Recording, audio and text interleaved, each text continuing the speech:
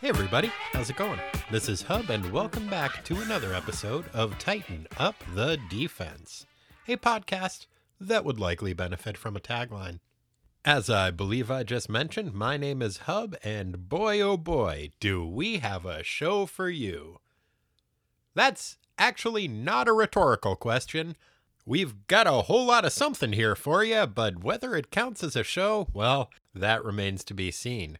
You see, from the beginning, this episode was beset with technical difficulties, scheduling difficulties, weather difficulties, Corey accidentally reading the wrong issue difficulties, and perhaps most relevant, having to record remotely at the last minute after I had already made all of the Manhattans for Corey and I to drink, so me drinking all of those Manhattans by myself during recording difficulties.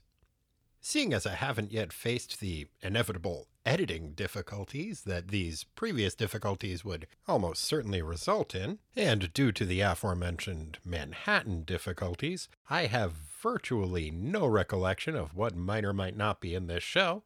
I'm a little curious to find out what we got here. So, tell you what, without any further ado, let's do this. Today's synopsis rhyme is submitted by Chris O'Connor. Chris's rhyme is particularly timely as this episode is scheduled to drop the day before February 14th, which most of you probably know as Discount Candy Eve. But the date February 14th is relevant for another reason. It is the birthday of the state of Oregon. The state of Oregon's been all nonstop since American settlers and French trapper accomplice hit up the Union and it decided to adopt us. It's got rivers and mountains with amazing optics, but from the Columbia South to the Kalmiopsis, nothing's as beautiful as Hub's weekly synopsis. Aw, thanks, Chris. Giant-Sized Defenders number 3, January 1975. Games Godlings Play. Plotted by Steve Gerber and Len Wein and Jim Starlin. Scripted by Steve Gerber. Draughted by Jim Starlin. Inked by Dan Adkins and Don Newton and Jim Mooney. Lettered by Charlotte Jenner. Colored by Glynis Wein. And edited by Roy Thomas. Wow, with that many creators working on a single story, it's bound to be coherent. Defensive lineup: Doctor Strange, the Incredible Hulk, Namor the Submariner, Valkyrie, Nighthawk, and Daredevil. Daredevil, aka Matt Murdock, is hanging around the rooftops of New York, just low-key brooding and smelling stuff, when a familiar scent wafts into the range of his souped-up super nostrils. Smells like jet fuel and unchecked privilege. Daredevil correctly assumes that the aroma of aviation affluence must be emanating from billionaire-to-well bird enthusiast Kyle Richmond, a.k.a. Nighthawk. So, the horn-headed hero sucker punches Kyle in the tummy and hooks a grappling hook around his legs. Hooray! Okay, in Daredevil's defense, the last time the two colorfully clad crime fighters collided, Kyle was still a supervillain. Nighthawk explains that since their last encounter, Kyle's bad guy buddies decided to try to destroy the planet. Kyle thought that was going a bit too far, which makes him a superhero now. Whatever. Matt is initially unconvinced, so Kyle drags the sightless scarlet swashbuckler high into the air above the city skyline and is like, "Look, I'm a good guy now, and I've been hanging out with a group called the Defenders. We need your help saving the world. You have to agree to help us, but it has to be your choice. Now agree that you'll join us and that you reach that decision on your own, of your own uncoerced free will, or I'll drop you and let you plummet to your death. Okay?" Yeah, that seems pretty consistent with Kyle's understanding of the concept of consent.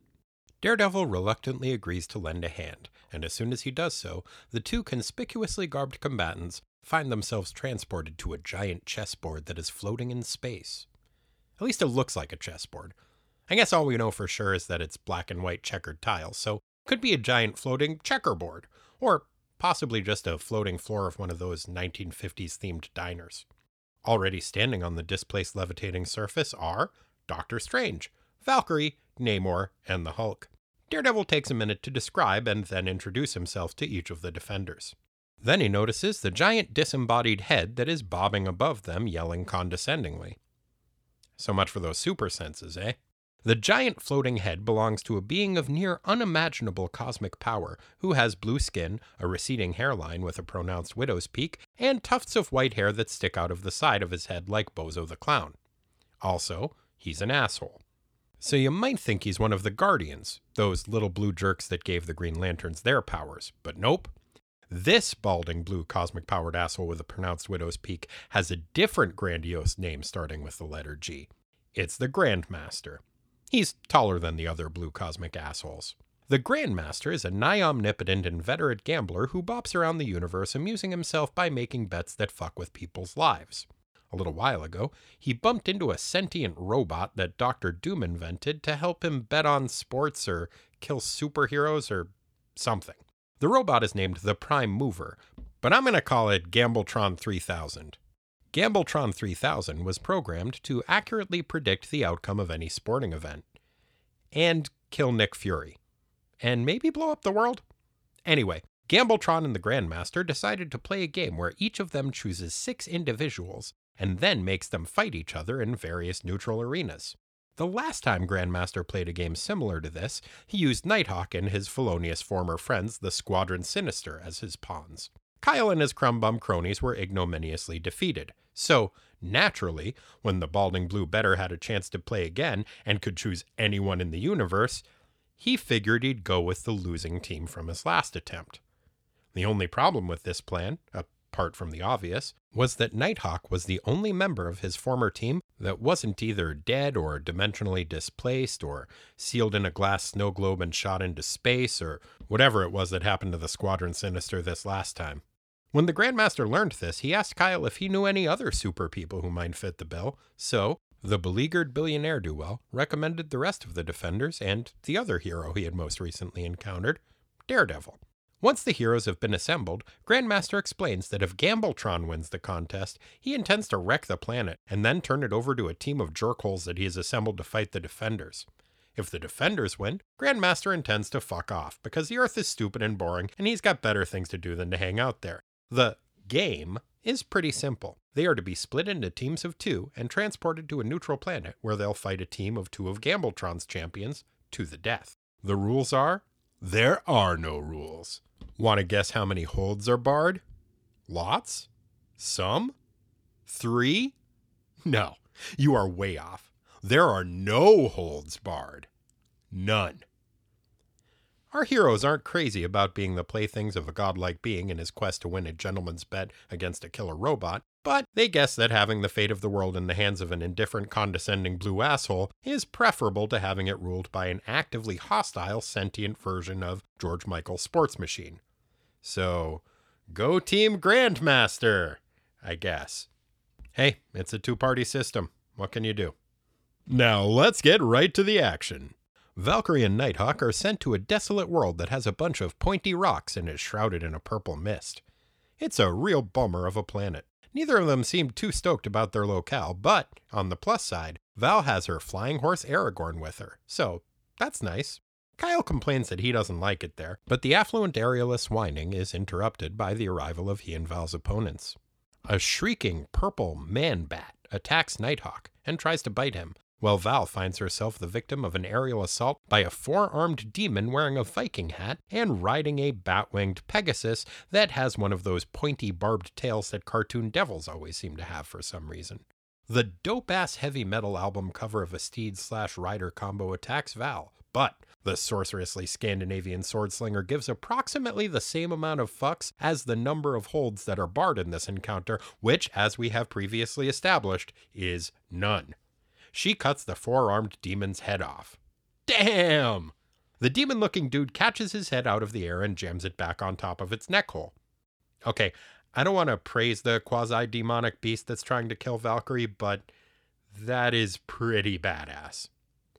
Val is momentarily taken aback by her foe's decapitation. Recapitation? But she quickly recovers and has the epiphany that her true enemy is not the 4-armed combatant, but the 4-legged one. The bat-winged horse is the one who has been running the show and merely wearing his rider as a particularly garish hat. Armed with this knowledge, Val flings her magic sword Dragonfang through the heart of the evil airborne equine, killing it instantly. Hooray?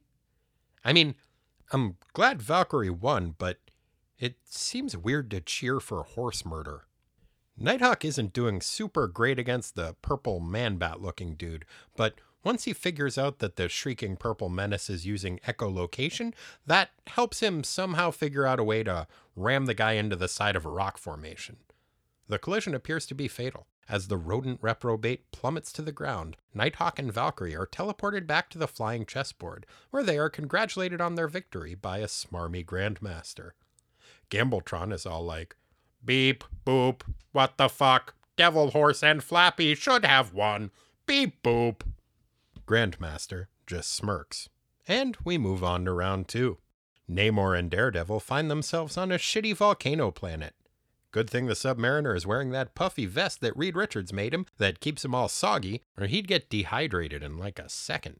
Our heroes are suddenly ambushed by a giant alligator man and a sentient one-eyed tub of goo. The goo sprouts some tendrils which grab at Daredevil. The horn-headed hero is thrown off by the fact that the volcano planet is loud and stinks like farts, which fucks up his super senses something fierce. While the Crimson Crusader is distracted by the planet's flatulent aroma, the tub of goo drags him over to a geyser and burns him to death. Well shit, the Prince of Atlantis isn't faring much better. The alligator man, who looks kinda like if Albert from Pogo started doing that P90X workout, managed to rip Namor's vest, and now our pointy-eared protagonist isn't feeling so hot. Or rather, he's feeling very hot. As the Atlantean Avenger slowly dries out, growing weaker as he does so, the ripped reptile starts pummeling him with his muscly tail. After a few minutes, the savage scion of Atlantis has been beaten to death. Dang! Back on the floating game board, which I gotta say they don't seem to be using for any kind of gameplay, so maybe it is just a 50s diner floor after all, Gambletron smugly gloats. Beep boop! And we're on to round 3. Doctor Strange and the Hulk find themselves on a planet populated by extras from medieval times that we are told Grandmaster has just summoned into existence. Since all of the peasants have newly created memories and backstories, you'd imagine that their presence would figure pretty heavily into the strategy of this tussle. Nope. As soon as Steve and Hulk show up, the newly minted faux feudalists flee without so much as a perfunctory, "Canst I refill your goblet with more Diet Pepsi, my lord?" A tiny little yellow alien shows up and introduces himself as Grot the Manslayer. Grot has 2 antennas protruding from the top of his skull and is clad only in a blue diaper. He is adorable. Grot starts telepathically slapping the shit out of the Hulk. Before Steve can intervene on behalf of his Emerald Amigo, the displaced Doctor finds himself under attack by a one-eyed cyborg who appears to be half man, half flying desk. The monocular menace introduces himself as Korvac and informs the surprise sorcerer that he is from 1,000 years in the future and that his futuristic desk butt is programmed to scientifically counter any spell that Steve can summon. The two fight to a standstill, magic and science canceling each other out until Steve concocts a cunning plan. He levitates over to the desk man and punches him in the face. A KO'd Korvac falls to the ground and smashes his desk butt into pieces. Hooray! Steve ruminates for a second on how good he is at punching. Then he walks over and asks Grot where the Hulk is. The diminutive diaper do-batter says, "Oh, he's under this big pile of rocks and stuff that I used my antenna, which incidentally are the source of my telekinetic powers, to heap on top of him. I figure the big green galoot is probably dead now. Yes, sir, I did a pretty good..."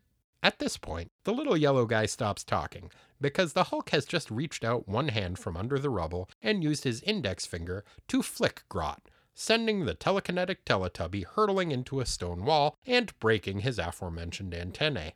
With both of their adversaries defeated, Steve and the Hulk are declared the victors, and are blinked back onto the floating cosmic diner floor. Hooray! Gambletron is apoplectic, having lost the contest. He goes, "Beep, boop, this is bullshit, does not compute, beep, boop." Then his robot brain melts or something. Hooray! Grandmaster is so happy that he won that he decides to resurrect the defenders who died in battle, which is, I guess, a thing he can do. Hooray! Our heroes are like, so I guess you'll be fucking off and headed back into space now, like you said you would, huh?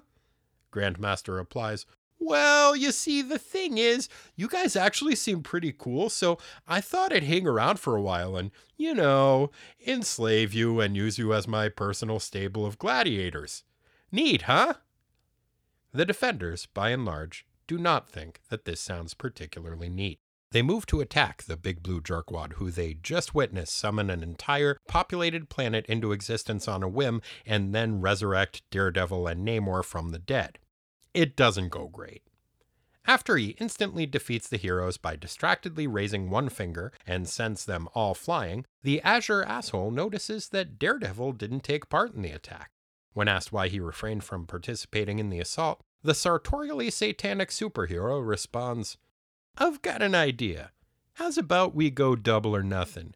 See, I'll flip this metal disc that I just swiped off of your malfunctioning robot buddy, and heads, the Earth goes free. Tails, you get the Earth and the moon. What do you say? Intrigued, the Grandmaster agrees. Wait, he does? I mean, even putting aside the fact that unless I missed a couple of issues, I'm pretty sure Matt Murdock does not in fact own the moon. The moon is like 27% the size of the Earth. That's not double or nothing. That's like 1 1/4 or nothing. What the fuck? Anyway, Daredevil uses his super senses, which apparently, much like basic math skills, is something that the Grandmaster doesn't know about, to affect the trajectory of the disc, ensuring that the makeshift coin lands heads up. Grandmaster honors his deal and fucks off, teleporting our heroes back to Steve's Sanctum Sanctimonious. Hooray! Then we get a reprint of a story from Submariner Comics number 38, February 1955. The World Destroyers. Written by Bill Everett, draughted by Bill Everett, inked by Bill Everett, lettered by Bill Everett, heck, probably catered by Bill Everett. Defensive lineup. Namor. The Submariner is feeling conflicted. On the one hand, he hates us stupid surface dwellers and wants to destroy us all. Fair. But, on the other hand, he's pretty fond of his pal Betty Dean, and he'd prefer not to kill her if possible. What to do? Namor decides to share this dilemma with Betty. Turns out that while deep down she may be flattered by the Atlantean prince's affection for her, she isn't totally sympathetic to his plight. On the whole, she'd rather that us stupid surface dwellers not be exterminated. So selfish. She tells her bloodthirsty buddy, look, how's about a compromise? You want to kill all the humans. I don't want you to kill any of the humans. Why don't you kill some of the humans? Intriguing. Go on. Betty continues, there's this group of douche-lords calling themselves the Fatalists, and they built a death ray that they're trying to sell to all the governments around the world. We know it works because they used it to murder a bunch of horses, see? So far, every government, even the super evil ones, have been like, no way, guys, a device that kills people, that is just plain wrong. But it's only a matter of time before somebody takes them up on it. Why don't you kill those surface dwellers? At first, Namor is like, no way! If they get all the humans to kill each other, that would be rad! Less work for me. I'm not crazy about the whole horse murder thing, but I guess technically horses dwell on the surface, and therefore they would have ended up on my to-do list sooner or later. Betty's like, what the fuck, Namor? What if they decided to kill you and your people? What then, asshole? The Submariner replies, I'll swim away? Duh. Betty tells him that if he won't budge on the whole destroy the surface dwellers thing, then maybe he'd better get out of her apartment. Sheesh. Some people are so touchy. After he leaves, Namor starts to rethink things. If these fatalists can build a death ray, then maybe eventually they'll develop, boats. Maybe he'd better kill the fatalists after all. Yeah, you get those stamp collecting dipshits. Oh, wait, that's philatalists. Well, they're probably his enemies too. I mean, those stamps would get all soggy underwater, which means they're probably surface dwellers. I hate surface dwellers. Well, the feisty young prince is sitting on the shore, internally debating the comparative merits of death rays and stamp collections. A group of gangster-looking guys come up to him, introduce themselves as the Fatalist, and shoot him with a death ray, apparently killing him. Jeez, this is a tough issue for horses and Namors. With the Submariner out of the way, the Fatalists move on to phase 2 of their evil plot. Kidnapping the son of the Prime Minister of Honduras and blackmailing him into forcing his government to purchase their evil device. Oh no! With notorious military powerhouse Honduras behind them, who could possibly stop these Fatalists? Fortunately, the Prime Minister of Honduras is like, I can make another kid if I have to. No deal. The gangster/scientists/global extortionists are about to blast their hostage with their fancy ray gun when Namor jumps out and punches the shit out of them. Hooray! But wait, I thought those guys killed the Submariner. Okay, but here's the thing. Get this. They didn't. Ha ha! What a twist! Turns out that the blast only knocked Subby out for a second, but then he fell into the water and got better. The avenging son of Atlantis disarms the Fatalist and then shoots them with their own ray guns. Hooray! Once they are shot, the death ray peddling punks turn into ghosts and float back home to Pluto. Because they were evil aliens from Pluto this whole time. Yeah, well, of course they were. In retrospect, I suppose that was obvious. Namor returns the young boy to his dad, the Prime Minister of Honduras, then scoops up all the death rays the evil scientist alien ghost gangsters left behind when they floated back home to Pluto. The Submariner reckons he can use those weapons in his war against us stupid humans, but when he tries to test the device by shooting at a nearby shark, nothing happens. It turns out that if the evil Plutonian science ghosts aren't around anymore, then their guns don't work. Oh, that old chestnut. Better luck next time, Namor. Maybe you can still kill those stamp collectors we were talking about earlier. Oh, unless the stamp collectors are secretly werewolves from Mercury or something. Damn philatelist werewolves from Mercury. I am so sick of their shit. Then we get to our final story. It's a reprint from Strange Tales number 120, May 1964. House of Shadows. Written by Stan Lee, draughted by Steve Ditko, lettered by Sam Rosen. Defensive lineup. Doctor Strange. There's a haunted house that's been creeping everyone out, so a TV reporter decides to spend the night in it. A big crowd gathers around outside to see what happens. Sensing that something supernatural is going on, Doctor Strange decides to check things out as well. When the reporter stops broadcasting, Steve decides to head inside of the haunted house and see what's going on. He calls upon the omnipotent Oshter to shove the locals to the ground. Sheesh. I applaud your restraint in not calling upon the hoary host of Hoggoth to pull their pants down, or the vapors of Valpor to call them fat. When Steve is done using his weird and eldritch powers to bully looky-loos, he starts poking around inside the house and finds that this is not, in fact, a haunted house. Well, of course not. That would just be superstitious nonsense. No. This is an evil extra-dimensional ghost that just happens to be shaped like a house. Obviously. I mean, Occam's razor and whatnot. Steve convinces the house to form a face on the living room wall that looks like a butthole with eyes. He forces the butthole-faced entity to puke up the TV reporter and then banishes the ghost house to the dimension it came from, never to be seen again. Well, not until Rom the Space Knight number 5 anyways. The end. Hooray! And, unfortunately, my brother Corey had misunderstood the slogan for Dairy Queen, Grill and Chill, and thought that it was Krill and Chill. So, on a very, very chilly day, which it is in this February weather we're experiencing in the Northwest, he dressed up like a piece of krill and subsequently was eaten by a giant space whale. So from within the belly of the space whale, he has been able to correspond with us telephonically. Corey, how are you doing? I'm okay. And I didn't dress up like a piece of krill. I dressed up like the whole thing. Oh, okay. That makes more sense. But yeah, I don't know. I've been better, to be honest. Well, watch out for those digestive enzymes. They can be a real bear. That's true. I hear. But Yeah. Space Whale notwithstanding, we have a lot of comic book to get to. So, what did you think of this giant size issue of the Defenders? Well, the name is apt. It was giant.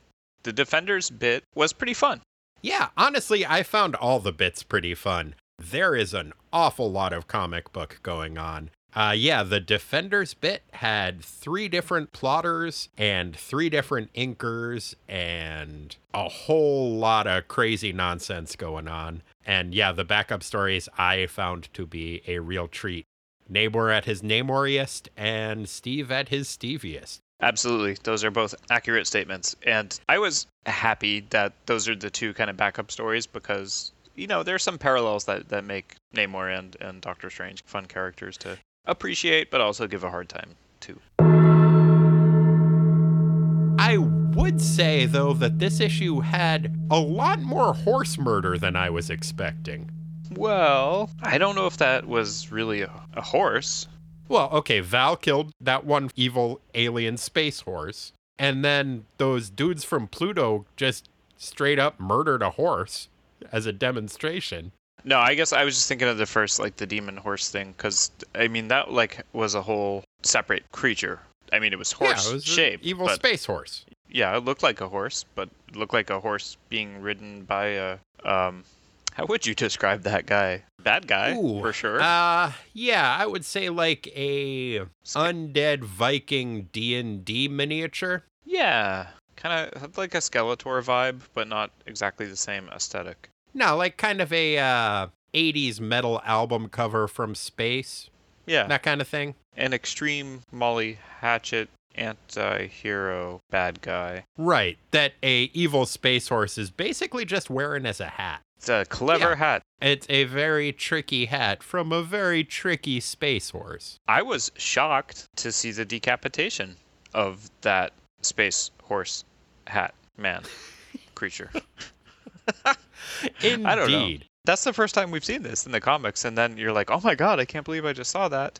And then you realize, it's fine, because he was just a made-up, an illusion guy. Yeah, Val doesn't use her sword for very much slicing. It's mostly just knocking unconscious with the flat of. Mm-hmm. But, yeah, Dragon Fang earns its keep in this one. Mm-hmm. Slices that head clean off just like it was a troublesome bulldozer. Steamroller? Steamroller. Was it a steamroller that she cut in half before? I recall it being a steamroller. It probably was. Let's dive into the main story here and talk about the Defender. To refresh everyone's memory, when we hit a giant-sized Defenders issue, we break it into sections. First, we're going to cover the main Defenders story, and then we're going to cover the backup stories, and then we'll do the minutia. And for each of those 3 segments, I have prepared Manhattans for us both. But you got eaten by that space whale, so I'm going to have to drink our Manhattans. That is such a bummer, man, because you make a good Manhattan, and the only thing I could find in this space whale belly is some Lagunitas Super Cluster IPA, which is pretty good stuff, but it's not a Manhattan. It's not 3 Manhattans or 6. You know what? I'm going to take the bullet for the team and be drinking for 2 in this episode, so I would like to apologize in advance. My first Manhattan is a breakfast Manhattan.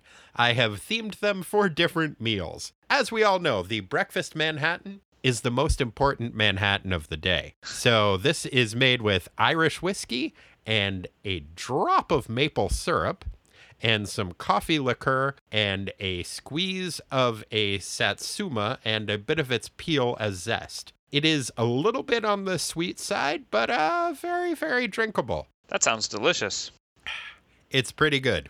My beer is hoppy and beery. Well, let's dive into this Defender story. What'd you think of it overall? Overall, pretty good. I like that it starts with Daredevil immediately assuming that Kyle's up to his old garbage as a bad guy. There were some twists and turns. I didn't expect, the death of some of our heroes. Yeah, I wasn't expecting any death at all, but there was rather a fair amount of it.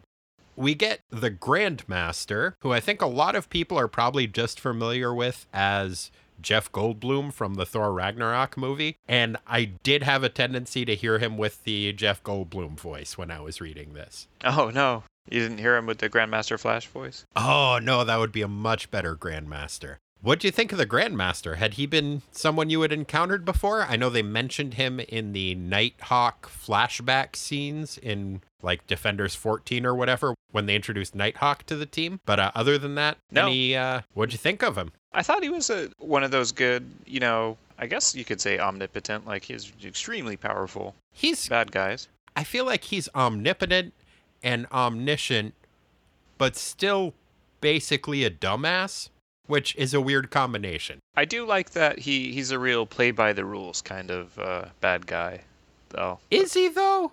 Because he had said he was going to leave the Earth alone, and then after he wins, then he's like, nah, I'm not going to leave the Earth alone. You guys are great. Well, I mean, he didn't stipulate the rules of the game or that he had to leave the Earth alone. He said the Earth was his prize. He could, do what he wanted. Yeah, but he said he was going to leave it alone, and then he reneged on that deal.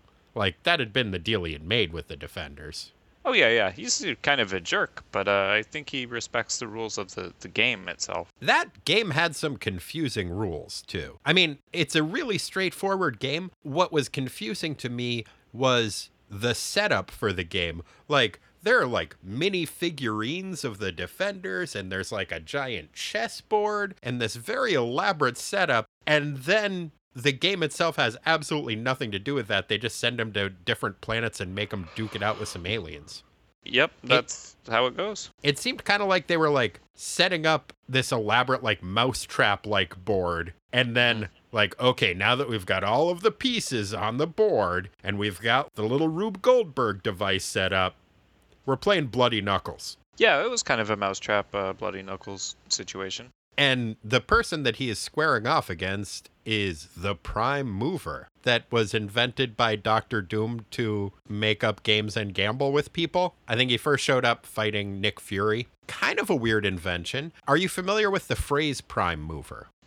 I feel like I should be, and I was going to Google it, but then I just didn't. It's an engineering thing, I think, that I'm not completely familiar with, but I think it's a device that creates energy is called a prime mover, which is weird that it's associated with gambling, and I was a little bit confused about that. And then I remembered watching this episode of The Twilight Zone that was called the prime mover because there was a dude in it who could do telekinesis, and he used that to cheat at gambling for his friend, who was an inveterate gambler, and that guy was played by Jack Klugman. But that was called the prime mover, I think, because he created energy with his mind. But then I think this was referring to that. So kind of a circuitous reference, but an interesting one. And it's actually a really good episode of The Twilight Zone, too. So those are the main villains that we get in this story. Now, if I were to tell you that one of the villains in this story was the main focus of a 11-part Avengers crossover, who would you guess that would be? Oh, man. I would guess it would have to be the Grandmaster himself because he's kind of running it, but I really hope it's like that little dude with the antenna. Close. It is the little dude with the antenna's partner, Michael Korvac. No way! The science dude? Bad guy? Yeah, the guy who's like if a guy was a centaur but with a desk. Mm-hmm. Half man, half desk. Yeah, it's like if Zeus dressed up like a desk in Greek mythology. Mm-hmm. Mm-hmm. A flying desk. Yeah, this is his first appearance, and all of the bad guys in this, I think, end up being a group called the Minions of Menace, I think. Oh, that's pretty good. And they were designed to be throwaway characters, but Michael Korvac ends up getting, I think because one of his lines of dialogue says the year that he was born, and it was 29 something or other. It stuck in somebody's mind that, oh, that's when the Guardians of the Galaxy are from. So we'll make him a Guardians of the Galaxy villain. So they created this whole backstory, and he ended up fighting a time-traveling Thor. And his deal was he was a collaborator with the evil space lizards, the Badoons. Oh. And he was a willing collaborator with them and helped them take over the Earth and was a real jerk. But then one day, he fell asleep at his control panel desk. And so they showed up and they're like, oh, well, we'll make sure that doesn't happen again. And they made him half fucking desk. What?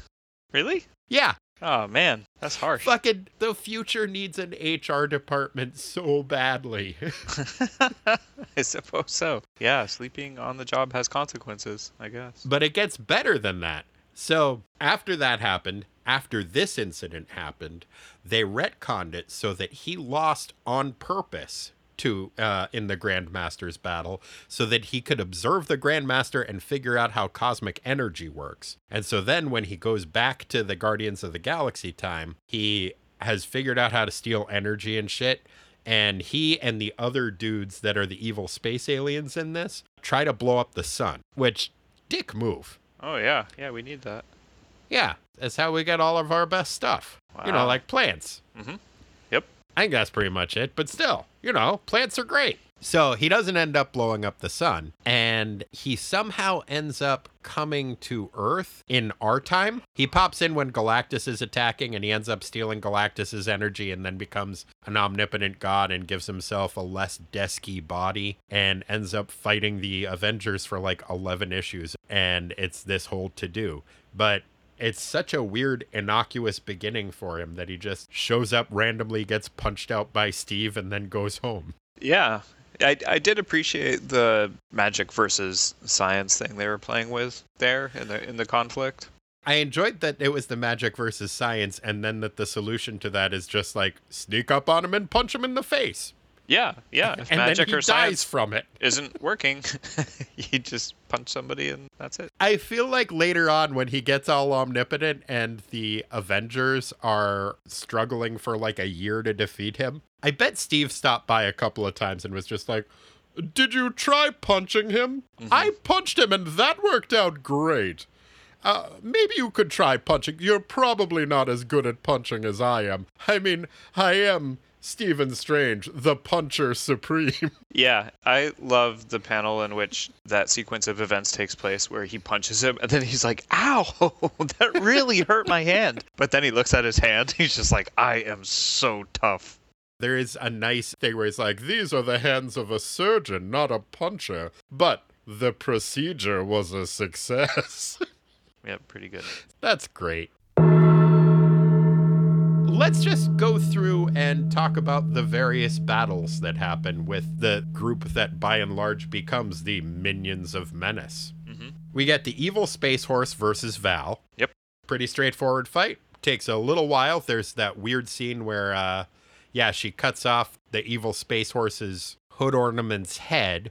Mm-hmm. And then it's like, well, that's that. And then the dude catches the head. It's this really weird, surreal scene, and it's pretty fun to watch. But then she says something along the lines of, "Oh, I get it." What do you think her clue was that it was the horse that was driving the toboggan? That I don't get. Like, the way she figures it out is because she's like, okay, like, I chopped the dude's head off, he cut his head, he stuck it back on his body. That's like a child who, I guess, decapitates their doll and sticks the head back on. And she's like, wait a minute, that's Dude, my clue.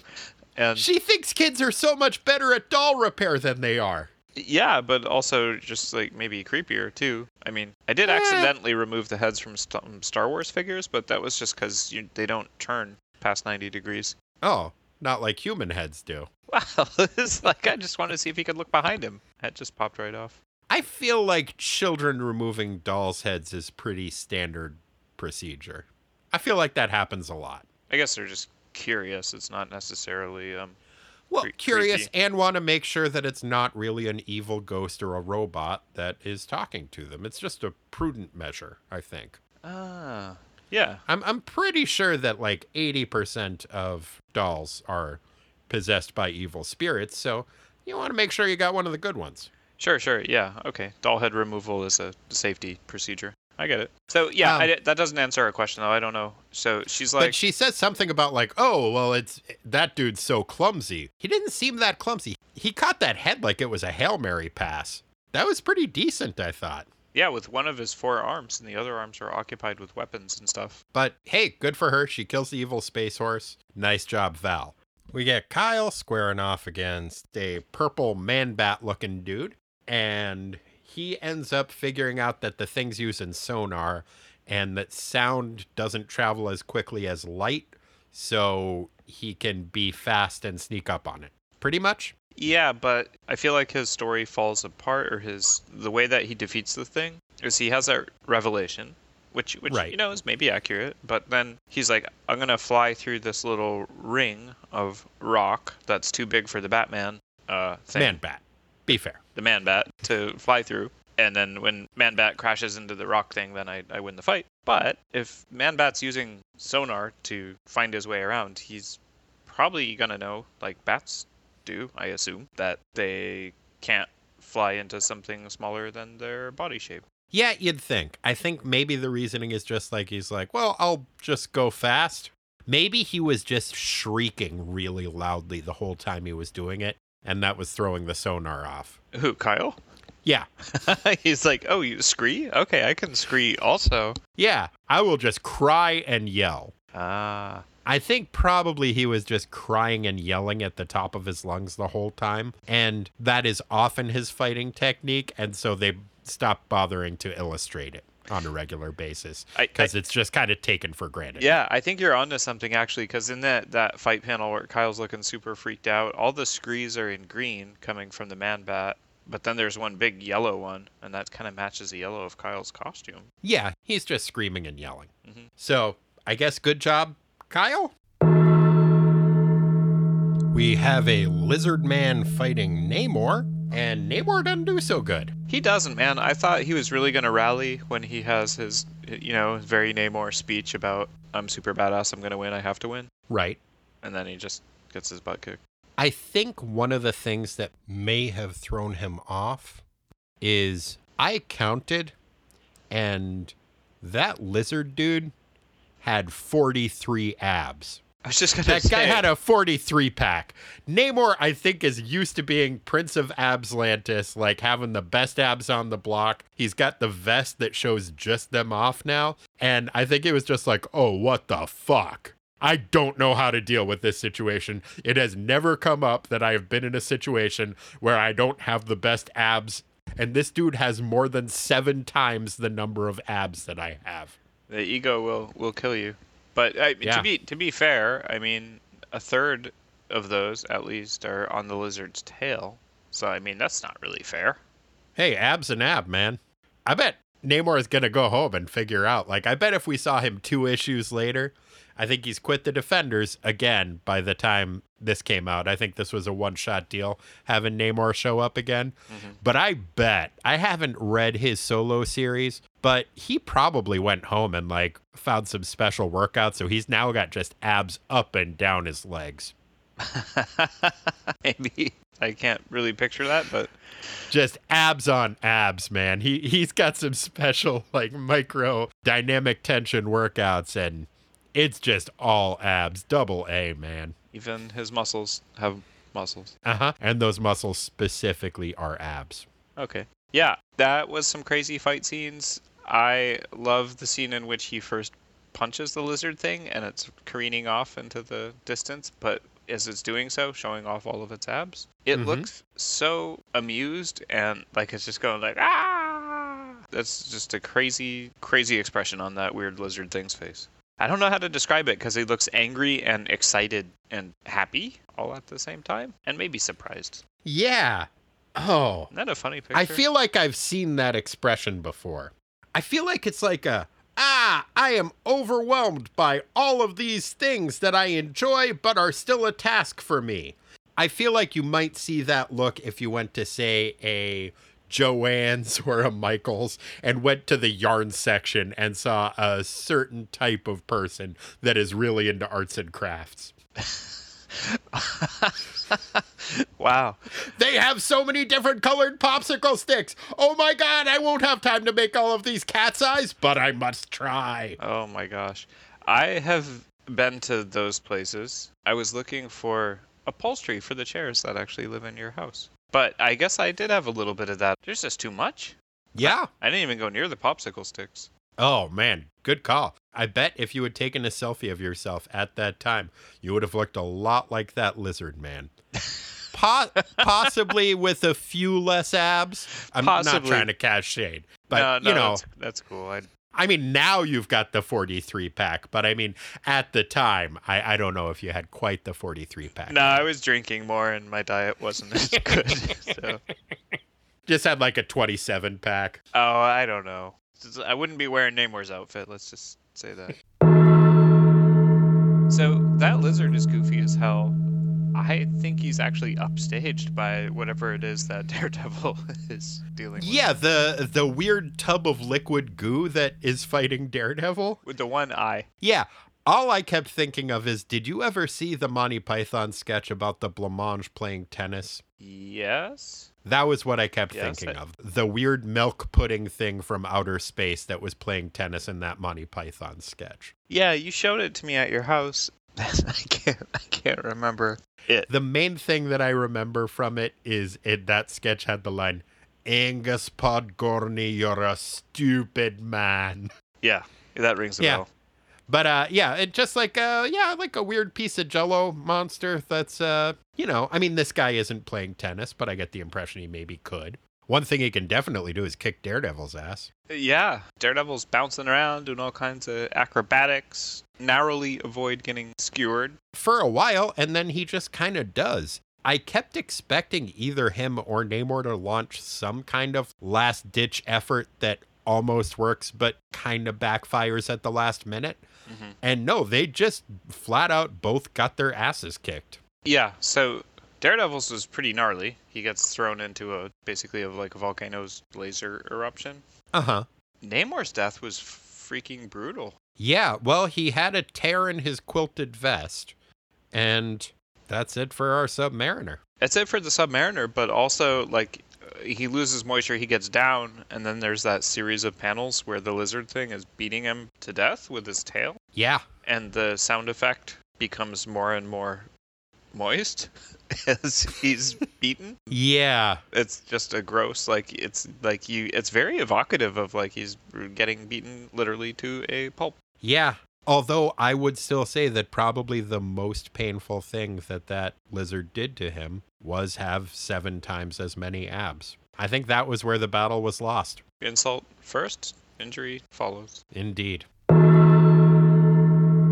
Are you familiar with the Fred theory of the universe? Man, I looked into it really quickly and I found the what was it, the Mandrake something comic book that somebody whose name was Fred wrote in 1937, but I don't think that was relevant to Yeah, no, I found a couple of quantum theorists named Fred who were born in 1934, but I don't think that's it.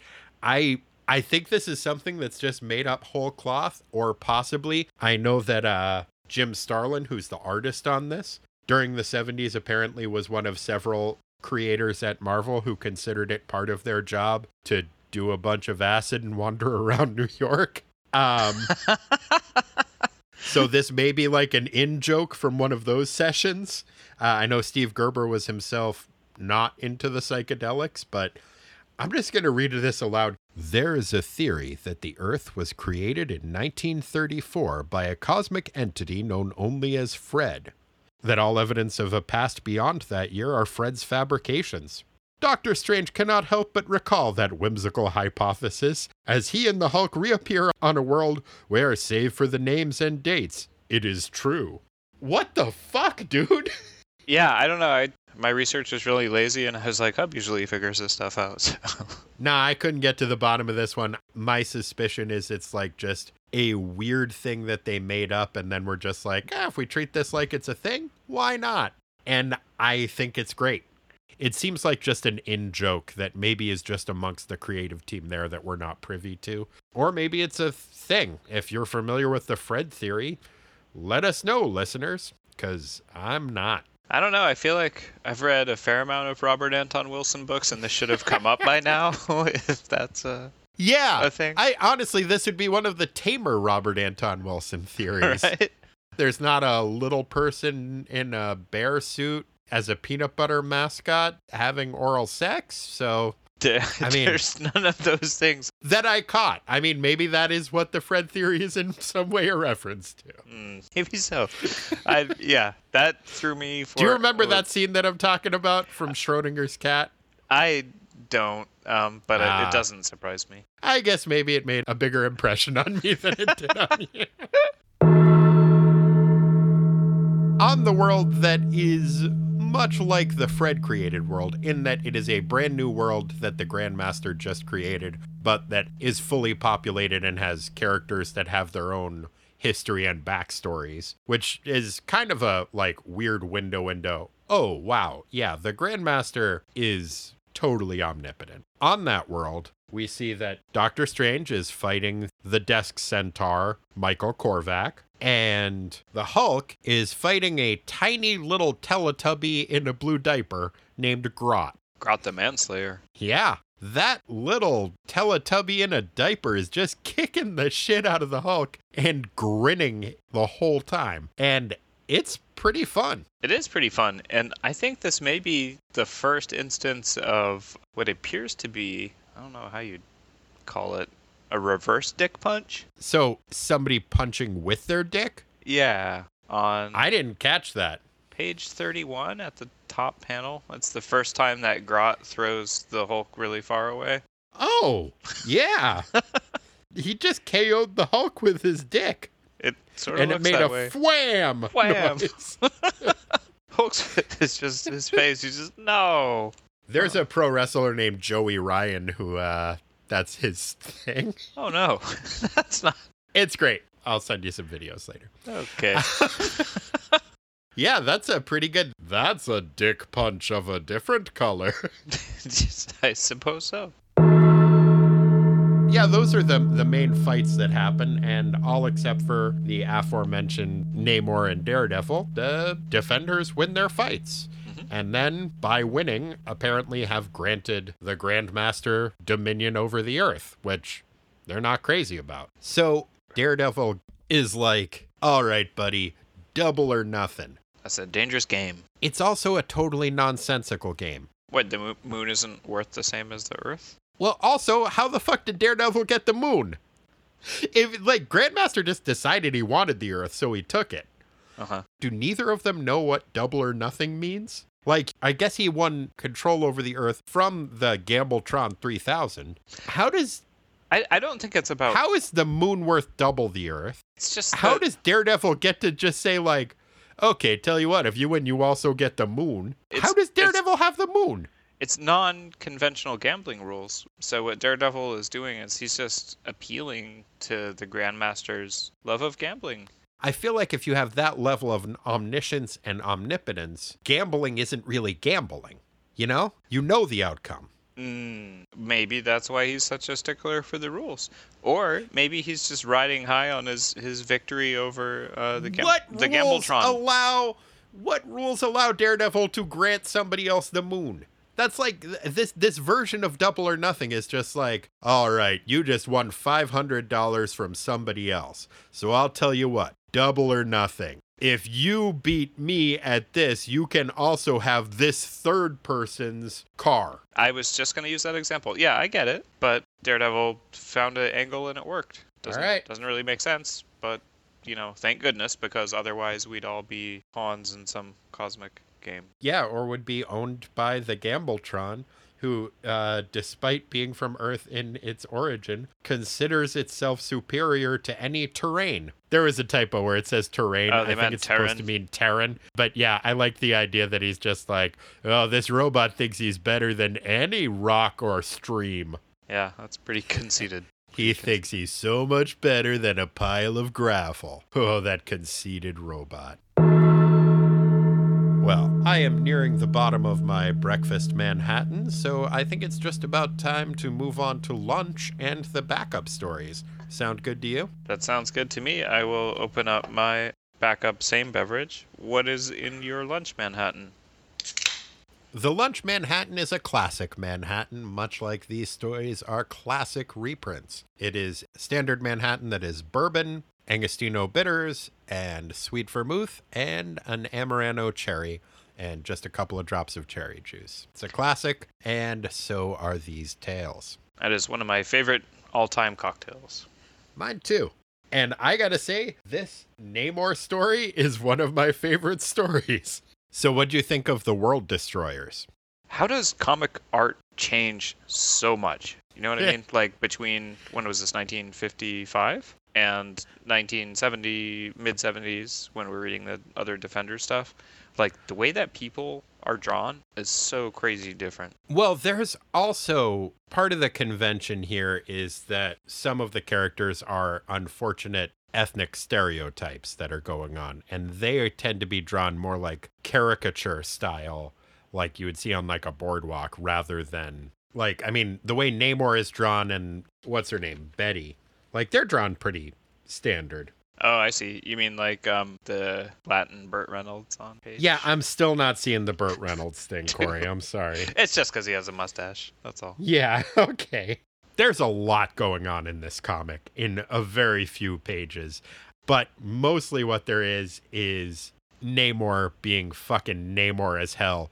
This dude is straight up longitude. He is all over the map. He's hanging out with his pal Betty, who's like his best friend. He has kind of a crush on her. And she's like, oh, these people have a crazy death ray that could destroy everyone on Earth. And he's like, oh, that's good. I love destroying everyone on Earth. Makes my job easier.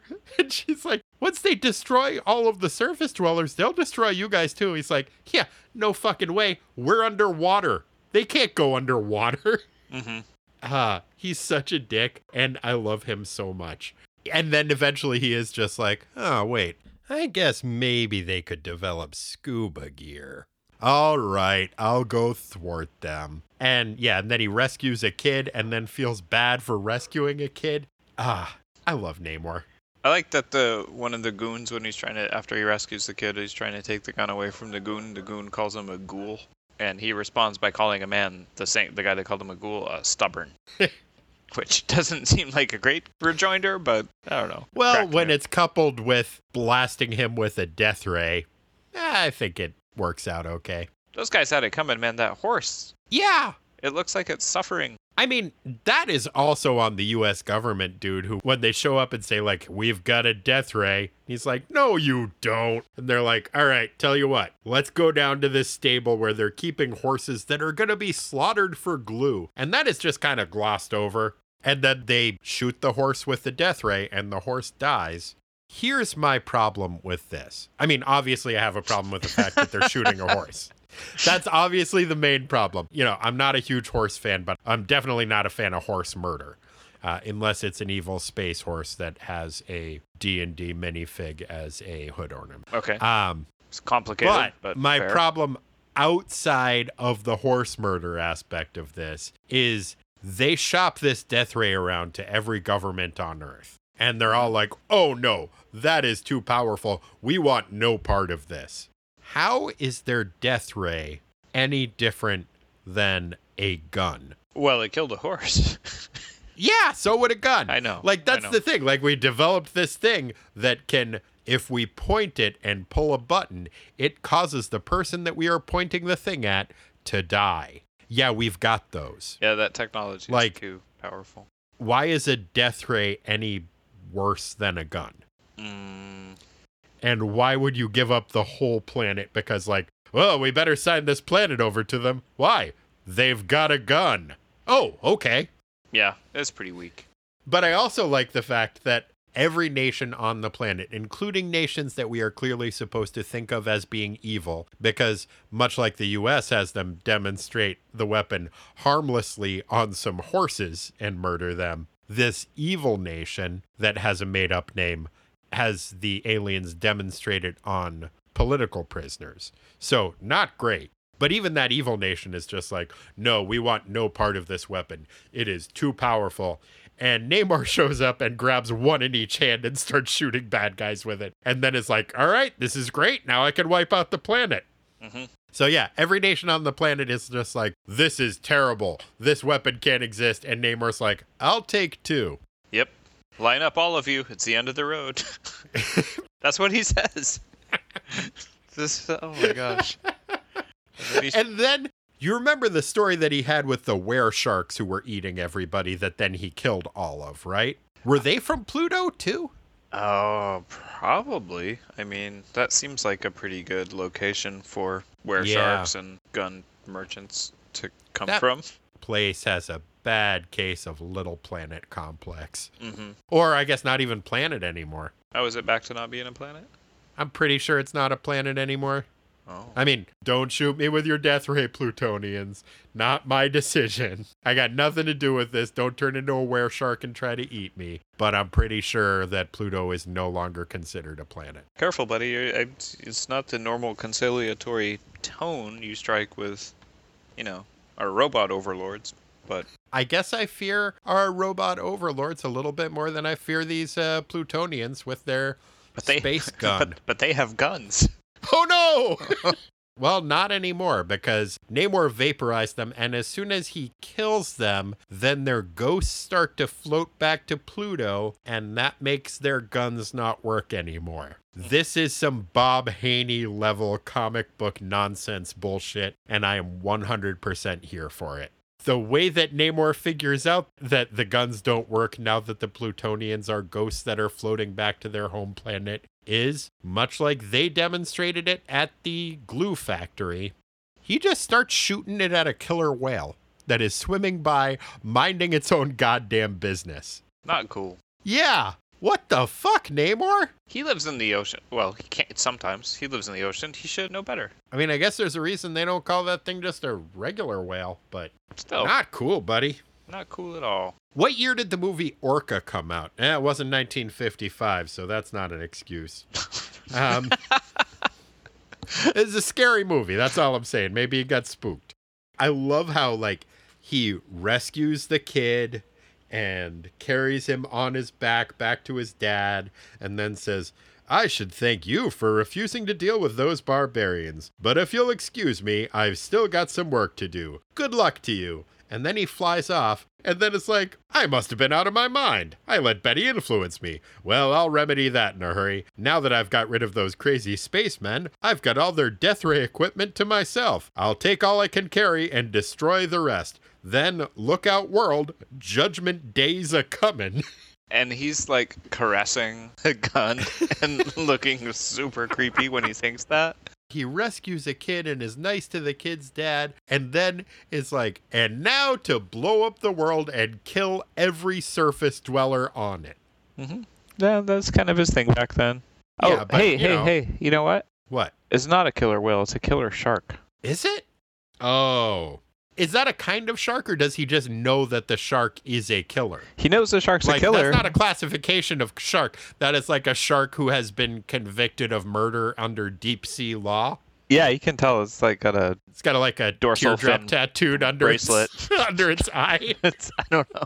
How do you tell a killer shark? But he knows. I'm pretty sure they have teardrops tattooed under their eyes. Oh, I just thought that was one for how long they've been locked up. No, okay. No, that's when they killed somebody in prison. That's when a shark kills somebody in prison. Oh man, that shark's out. They get tattoo a little teardrop under their gill.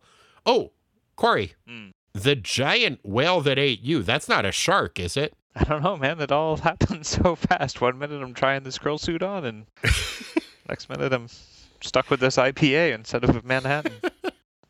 Wait, you sent me that screenshot as you were being captured. I think you're safe. I don't think it's a killer shark. It did have a tattoo, but it was just the cat in the hat standing on a giant 8-ball.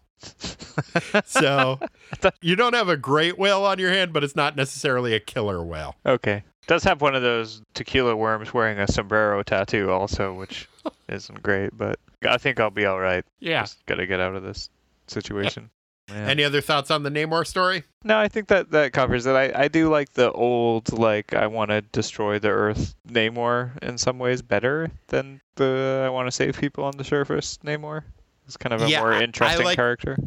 I like that we get both in this issue. Throughout the Golden Age, he went back and forth between, he definitely started off as a supervillain. Then during World War II, he was just fighting the Axis powers. And, we saw that whole thing where he was working with the U.S.'s government to save that Arctic town. Now we're back to supervillain Namor, which I am definitely a fan of. Yep, pretty fun. Then we get the Doctor Strange backup story, House of Shadows. Now, you said you had a one-sentence synopsis of this story? Yeah, I did. Okay, let's hear it. I'll give it a shot. So you tell me if I missed anything. Doctor Strange uses magic to push people out of his way, and then he disappears a haunted house, but no one believes him. Yeah, that pretty much. I mean, there's some details in there, but that's the main thing. I think the important part for both of us was that he used his magic powers to push people down. Yeah, he's like, I gotta go into this house and save this dude. And these guys are like, hey, man, stop jostling. And he just basically says, I don't have time for you people. I have not the patience to be frustrated by an insolent crowd. My task is before me. And then, he uses his powers to just shove them all down. I love that he's I have no time for explanations. I summon the spells of the omnipotent Oster. So he summons the powers of somebody who is omnipotent to push a bunch of small town hicks onto their asses. That is Doctor Strange. It is Steve at his strangiest. This is classic Steve. I was amused. So I would sum this up kind of as, there are reports of a haunted house, but that's just superstitious nonsense. It's not a haunted house, you stupid yokels. It's just an evil alien from another dimension who is shaped like a house, who also has a face that looks like a butthole. Yeah, it's not a great look. I mean, I don't want to dwell too much on it. After last week's episode, I'm worried about us getting pigeonholed as a butthole cast. But the face of that house absolutely looks like a butthole. And those really just beaver butts, man. It's not like... Can you imagine how much strawberry flavoring you could get out of a butthole the size of a house? Fucking strawberries for years, buddy. Oh, man. Steve is missing out on the business opportunity of a lifetime. So when he goes into the house and he's just like, all right, come out. I know you're here. And then the house, giant butthole face forms on the wall of the house. And he's like, you got me, Steve. They strike some kind of a deal. I don't know what the deal is, because the deal ends up being that Steve just banishes it to another dimension and the house fucking hates that. Mm-hmm. But in order to get Steve to do that, the house was like, okay, I'll capitulate to your demands, just as long as I get what I want. Mm-hmm. What did the house want? I think the house just wanted to be left alone to kind of mess with the earth or something. Well, it doesn't get that because Steve banishes it to another dimension. But that house does come back in an issue of ROM. What? Many, many years later. Yeah, in the 80s, turns out that house is just bumping around West Virginia. Rom ends up strolling into it. The house almost takes him over. Rom cups a light bulb in his mitten hand to charge himself up. Mm-hmm. And then Doctor Strange contacts him in a dream and is just like, buddy, this house is bad news. And then he wakes up and once again uses his neutralizer to banish the house to limbo. Dang. And I think the house might show up again. But yeah, the old House of Shadows. Sphincter face himself. Yep. Old architecture ass house. That's not a thing. No. Nope. I think it's like a Tudor. Oh, right. The style of the house.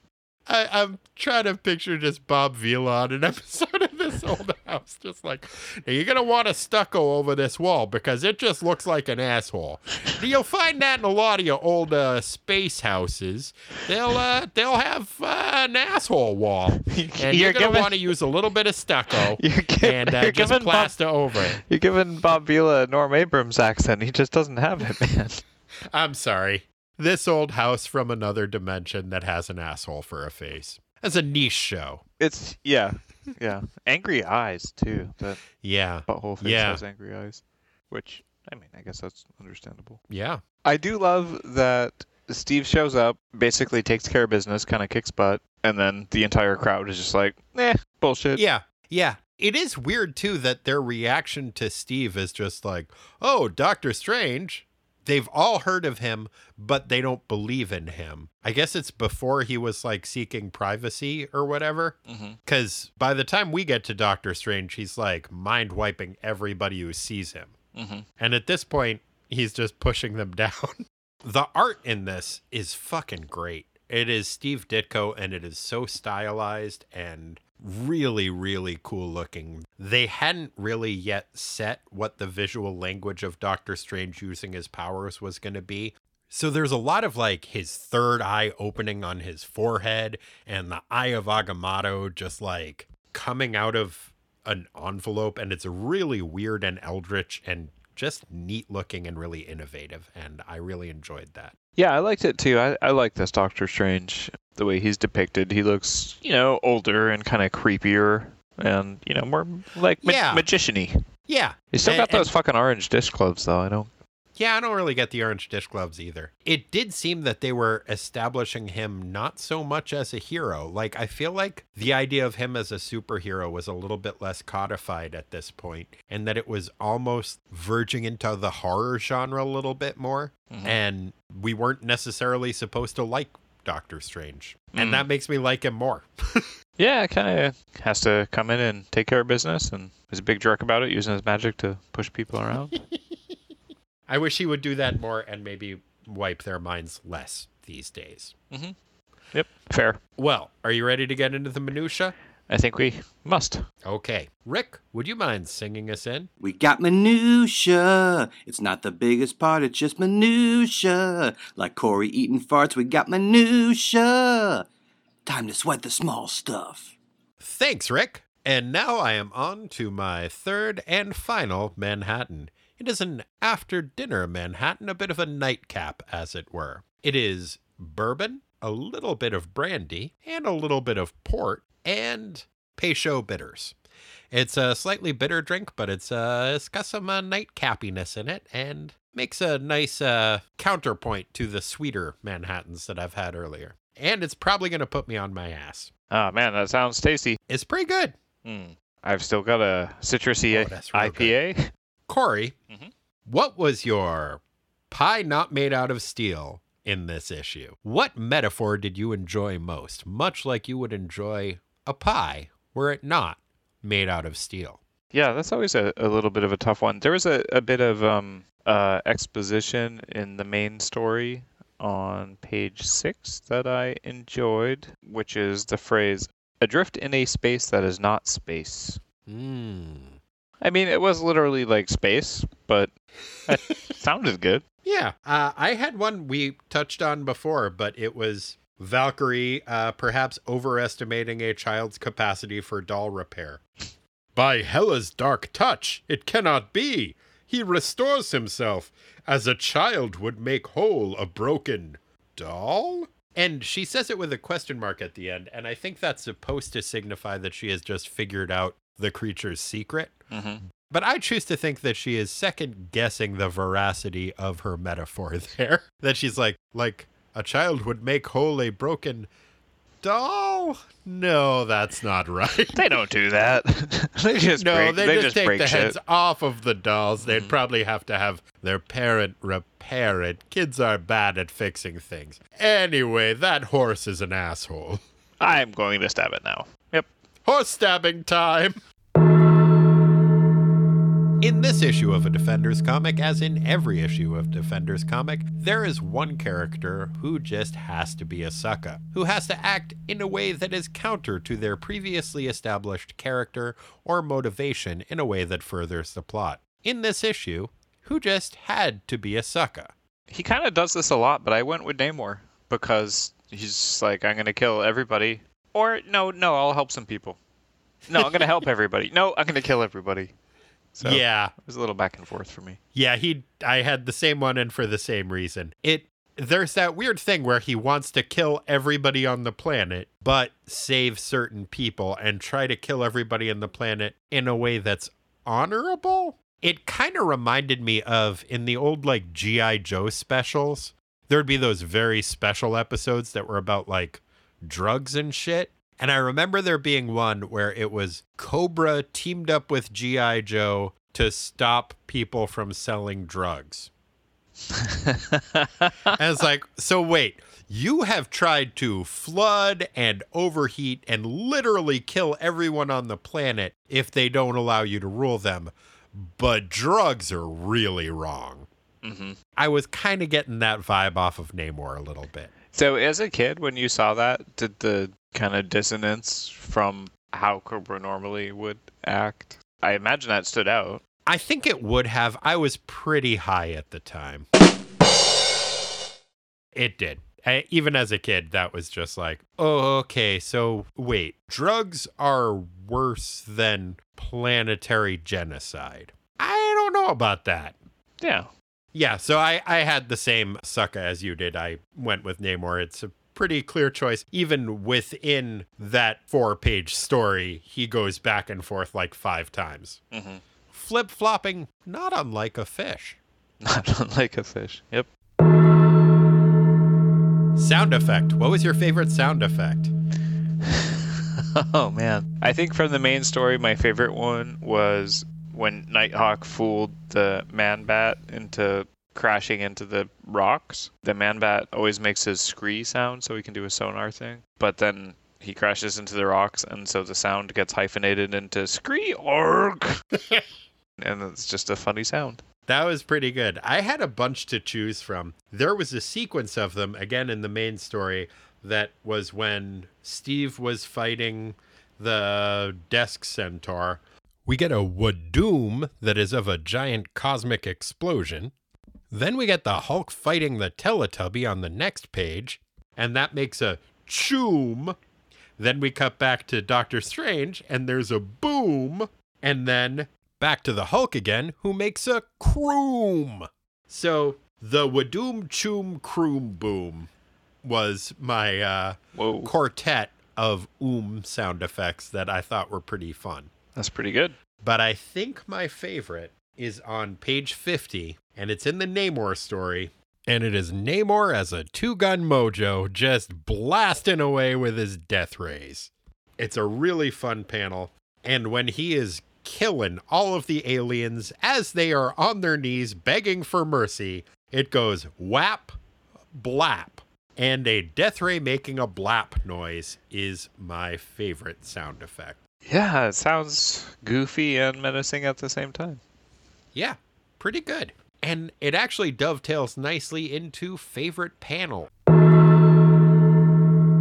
Corey, what was your favorite panel? This is a tough one. Yeah. Damn. If I have to pick one, I think I'm gonna pick page 11 from the main story. That's Rules of the Game, aka Johnny 3 Balls. Yes, the Grandmaster is demonstrating his omnipotence by doing some Fushigi ball fucking contact juggling.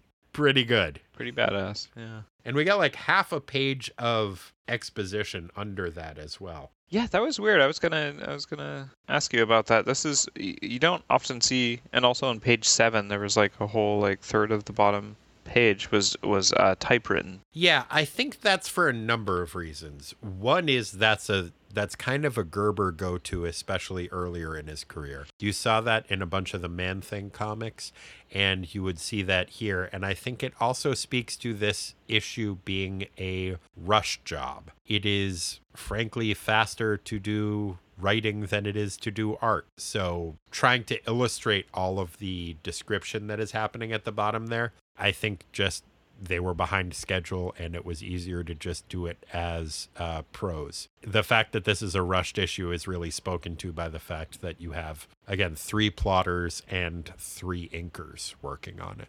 So I think that's kind of what was going on, but also it is a stylistic thing that you see in a lot of earlier Gerber comics. I did not care for it, man. I found it jarring. I liked the way it was written. I know what you mean. The writing was good, right?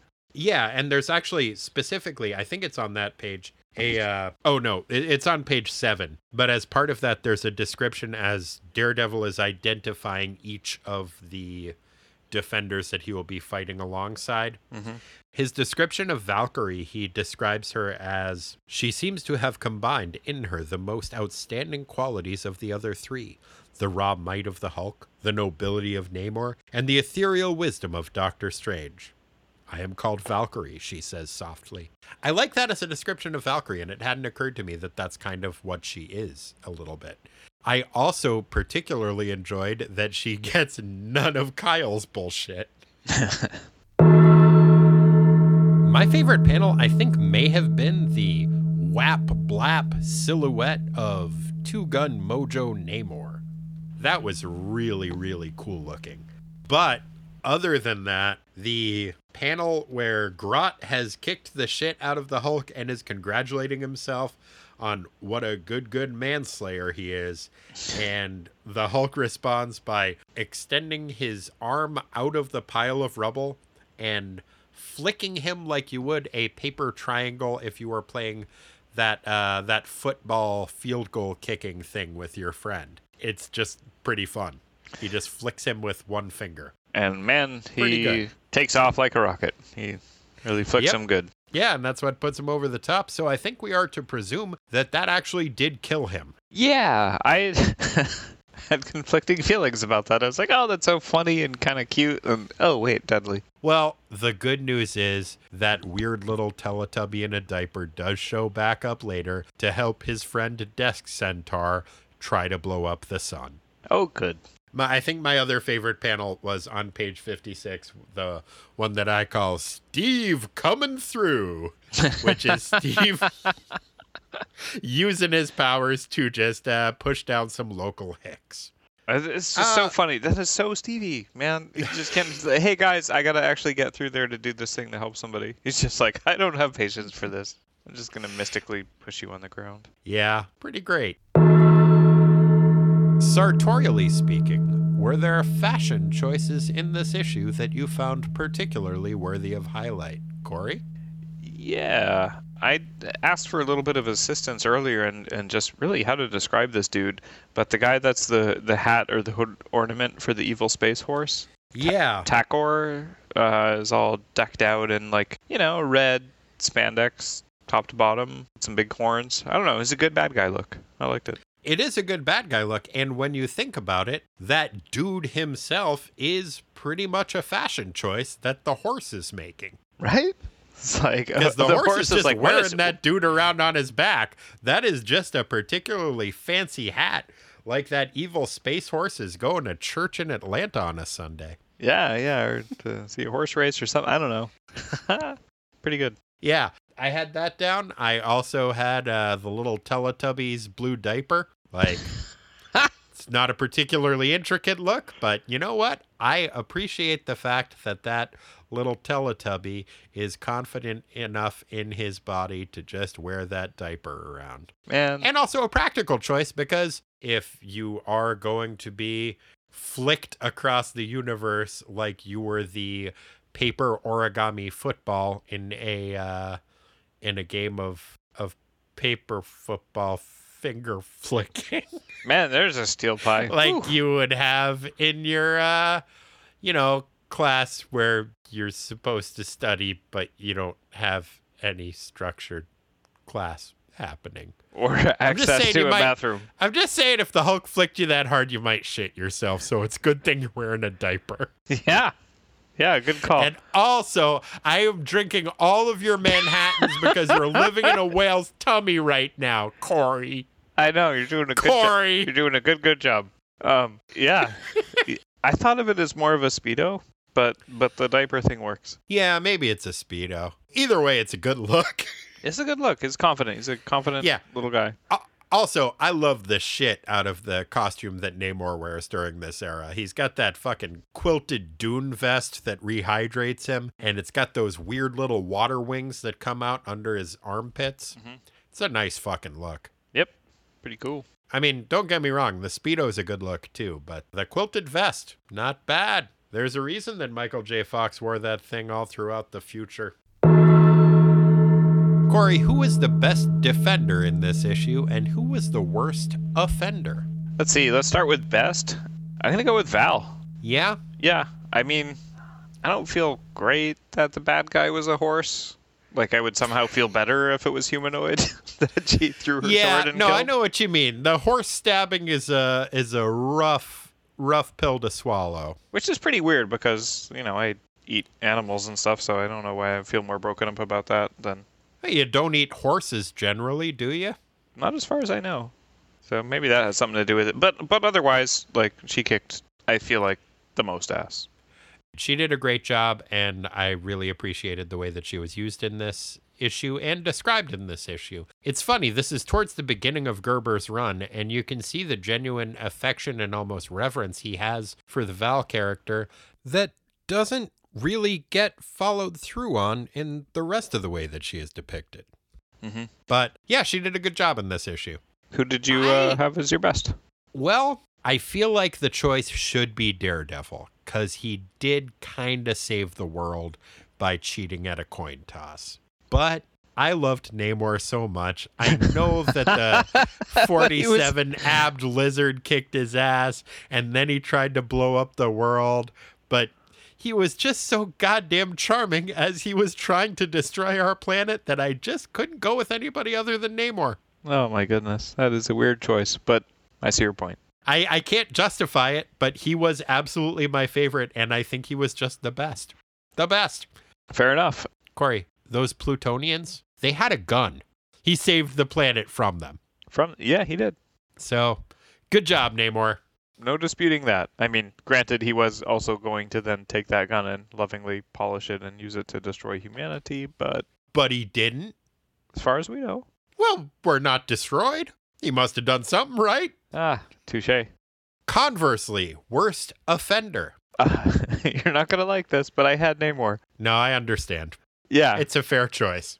Yeah, kind of for the same reasons you had, but like just minus if you take away the charm layer. He got killed by...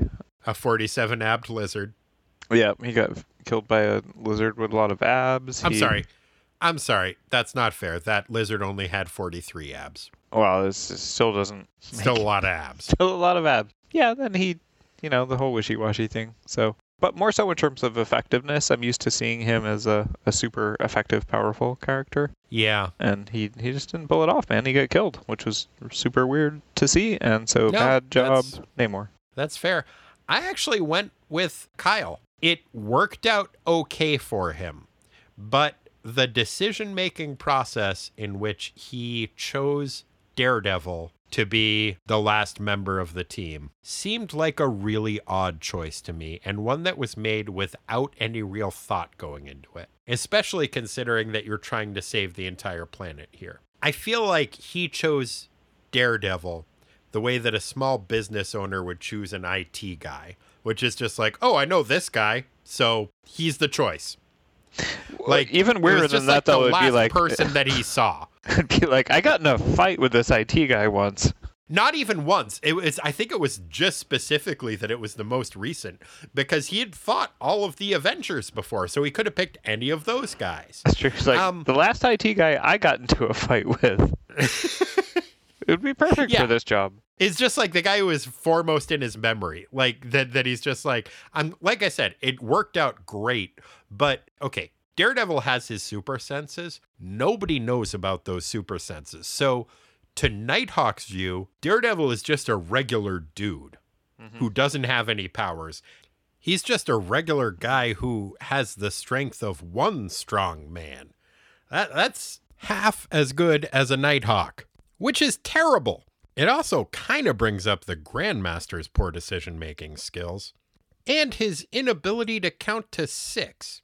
Because Nighthawk says that initially the Grandmaster wanted to choose the Squadron Sinister, which only has 4 members. And they lost before to the Avengers, so bad decision-making there, too. But also, like I said, there's only the 4 members of the Squadron Sinister, which isn't even the 5 members of the Defenders, let alone the 6 that he needs to compete in his game against Gambletron. So what the fuck was the Grandmaster thinking? I mean, he's not a Defender, but if he was, he'd definitely be my choice, because bad job, man. Corey, we all know that the Hulk rules. But in this issue, what were the Hulk's rules? That is an excellent question. Thank you. You're welcome. So I think that, sometimes the Hulk's rules are obvious because he states them. Sometimes they're a little more subtle. Like, and we saw both in this, in the main story. The first rule, that's the obvious one is like when he gets zapped up into space and he's just like, hey, Hulk doesn't want to be here. Like, that's not good. Hulk doesn't want to be where Hulk doesn't want to be. But what I think is more interesting is the rule that was kind of like a lesson that I think the Hulk is going to learn maybe later, but probably not. And that's that just like, don't judge a book by its cover. Ah. Like, That Teletubby kicked his butt. You know, I don't know if that's really necessary. This isn't a great Hulk's rules thing because he's not, I think, going to be able to process that. But I love the idea of him, like, taking that experience away and applying it to something later. So, like, next time, he's just going to try to preemptively beat the shit out of any Teletubby that he sees. No matter what. Yeah. Like, Right. little green dude in a Speedo. Smash. Done. Yeah. Yep. Good call. Thanks. I also was going to have don't judge a book by its cover as the Hulk rule, so I'm going to switch mine up and change mine into never trust a house with an asshole for a face. Ooh. It's an important rule. It's a very specific rule, but one that I think we would all do well to live by. Whether we're the Hulk, whether we're Doctor Strange, whether we are Rom the Space Knight. Just if you see a house and it has a face that looks like a butthole, don't trust that house. That seems fair. Yeah. And Okay. that's the Hulk's rules. All right. All right. Well, I think that leaves us with only one question. Let's write some Wongs. That's not a Ooh. question. That's an imperative. That That's leaves okay. us with just one imperative. Let's write some Wongs. All right. Now, for the giant size issue, we can choose a date to find out what Wong is up to from any of the 3 dates that are of the primary story or the reprints. So, in either January of 1975, February of 1955, or May of 1964, what Wongs needed writing? Yeah. So I went with January of 1975. Mm-hmm. And, you know, as usual, it's been a busy month. There's a lot going on. You know, Doctor Strange keeps Wong pretty busy with all of his manservant and other duties. And it was also, you know, January, chilly, getting cold. And Wong was thinking, you know what we need? We need to go get some sunshine and have some fun because things are getting a little drab around here. He used his vacation fund and booked a little surprise trip, invited Steve along, and they actually went to Disneyland because he had never been there before. He thought that would be an interesting experience, and they rode on Space Mountain. I'm pretty sure we had them going to Space Mountain together before.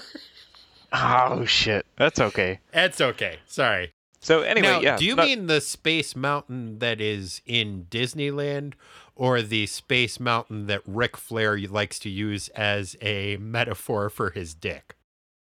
I meant the Disneyland one. That's probably for the best. Yeah. Wong didn't take Doctor Strange to Ric To Flair. Ric Flair's dick. No, I don't think so. Okay. Continue. So yeah, the Space Mountain opened on the 15th, and you know they got back from that. Woo! This is a little Ric Flair. Yeah. They got back to the Sanctum Sanctimonious a few days later on the 18th, and they were chilling out, and Wong flipped on the TV, and it was the premiere of All in the Family. Oh. Ding! Asterisk. This is Future Hub with an editor's note. All in the Family did not, in fact, debut in January of 1975. Corey was thinking of the All in the Family spin-off, The Jeffersons. Thank you.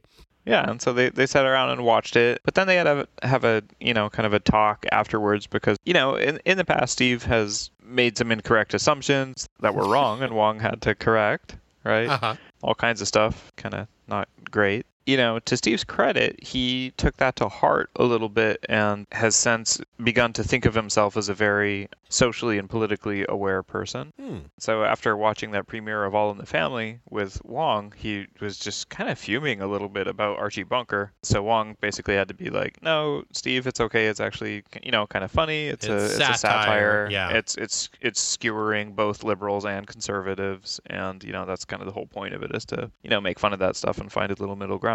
And, you know, Steve didn't quite buy it, but they nonetheless kept watching All in the Family as a Wong and Steve activity. Very nice. I think if I met Rob Reiner, it would be difficult for me to not keep calling him Meathead. Yeah, I mean, especially if he has like the hair and the facial hair from that era. Yeah, but- I don't think he does anymore, but I would still, like, I would keep doing it to the point where I feel like he would chuckle at first and then it would get very old and he would start to get very mad at me and I would still keep doing it. Mhm. It's probably for the best that I do not ever meet Rob Reiner, despite the fact that I love Spinal Tap. No, I could actually see that exact scenario playing out. So it is maybe for the best. The Wongs that I felt needed to be written or righted also begin in January of 1975. January of 1975, or 1975 in general and beginning in January, was declared to be International Women's Year. And so when Steve Strange heard about that, he said, "Wong, we have to get out of here. We're not allowed in this year." Oh, no. Wong tried to explain to him, but Steve was just like, "No, it's fine. I don't bear them any ill will, but this is their year. I'll just back us out of it." And so he time traveled, Wong and himself, back to February of 1955. And when he got to February of 1955, he saw that a play called Silk Stockings was playing at the Imperial Theater. And Steve was super excited because this was not the first time that Steve had time traveled, and he had previously visited the 90s. And he was like, "Oh, Wong, you are going to love Silk Stockings. It's a sexy little program about a couple of murder cops, and they have such chemistry." And they went in and watched Silk Stockings, and it was like, What is this? A Cole Porter musical? No! Where's Mitzi Captor? I want to have some sexy double entendres about murder. Wong, this is terrible. So he time traveled them away again, this time to May of 1964. And they landed on May 2nd in 1964. And they were at a pro wrestling match where they saw Mad Dog Vachon was beating Vern Gagne. And Mad Dog Vachon defeated Vern Gagne for the NWA Championship. And Steve was just like, "Oh no, a heel champion of the NWA? This will not stand." He didn't stick around to see later in the month Vern Gagne won the belt back. So he was just like, "Well, we've got to get out of here." And Wong was like, Steve, calm down. We are allowed to stay in the year of 1975. We just should try to celebrate and learn more about the struggles of women in their battle for equality and really try to celebrate the women in our lives and support them in any way that we can. And Steve was like, "I don't like the sound of that, but at least Mad Dog Vachon won't be champion. All right." And so they went back to 1975 in January, and they watched the premiere of Wheel of Fortune. And I think that was a nice thing for them to both kind of chill out and do. And that was the Wong that needed to be righted. Very good. Thank you. I like me some Mad Dog Vachon pretty good. I thought he was a great heel. And his daughter, Luna Vachon, very fine wrestler as well. Good to know. Vern Gagne's son, Greg Gagne, also underrated in my opinion. I don't know any of those wrestling people, but I trust your opinion. Oh, that's nice of you. You're welcome. Anyway, we got to wrap this up. We've been going on way too long, and there have been some technical difficulties, and I feel like if we don't end this thing now, it'll never end. But it has been a real treat doing this Giant-Sized Defenders episode with you and for you, our listeners. Thanks, Corey. Thank you, everybody, and thank you. It has previously been established that perhaps 3 Manhattans is too many. I would like to certainly solidify the assertion that 6 Manhattans is way too many. You did a good job. I tried to do a good job. I hope it was enough for you. And I hope it was enough for you listeners. And I hope that someday, all of you listeners out there will catch the wave of the future with us, tighten up the defense, and hang 10 on it. Cowabunga. Cowabunga. I just cheers myself. Good job. Thank you. If you would like to get into touch with us, you can do so at ttwasteland@gmail.com. If you would like to follow us on the internet, then look up the words Tighten Up the Defense. That's Titan, T-I-T-N, and all of the other words are spelled correctly. You'll eventually find some shit about a Tennessee football team that I don't really care about one way or the other. So if you want to learn about them, you can do that. But I'd rather you didn't. I'd rather you learned about catching the wave of the future with us and hanging 10 on it. Yeah, we're on Facebook. Yep. And Twitter and Instagram. Yep. And in your hearts and minds. We're in there looking out, saying, hey, how's it going? Pretty good. Catch the wave of the future with us. Hang 10 on it. Cowabunga. It's nice here in your heart. Yep. It's a large 4-chambered heart, but I'm thinking about busting down the walls between some of these chambers and really opening up the space, having more of an open floor plan thing. I probably shouldn't do that. That'd kill them, right? Probably. Okay, yeah, I'm not going to do that. Just going to have fun in this here 4-chambered heart that you have because you're a mammal. Nice ventricle. Unless you're listening to this and you're not a mammal, in which case, how did you get those extra 36 abs? 37 abs. You got 43 of them. Nice Impressive. job, lizard man. Nice job. I know I talked shit about lizard men in the past, but I will say this for you. You guys have a lot of abs. If you'd like to donate monetarily to our podcast, you can do so at patreon.com/ttwasteland. If you do, you will get some good feelings because we like you. Mm-hmm. I mean, we probably like you anyway if you're listening to this, but if you're donating to us, then we like you, I think it's fair to say, more. Would you agree with that, Corey? Sure. Thank you. You'll also, depending on your level of donation, receive certain rewards. Anyone who donates at any level, though, will receive access to a podcast that I host with my wife, Lisa, who is wonderful, about Howard the Duck. That show is called What the Duck, a podcast most foul, but with a W because he's a duck. That's the full name of the show. That show comes out once a month, and we talk about Howard the Duck, and it's a real nice time. But there are other levels of reward for people who donate at other levels, and so I sent out my first batch of physical rewards to people who donate at a level of $10 a month or higher the other day. I'll get to the rest of those soon, but it was real nice. It felt good. I mailed some shit to Australia. Pretty cool. You know what Australia's got? Brumbies. Yes, Brumbies. A Brumbie is a wild horse and a fun word to say. Thanks, guys. Thank you. Goodbye. Bye.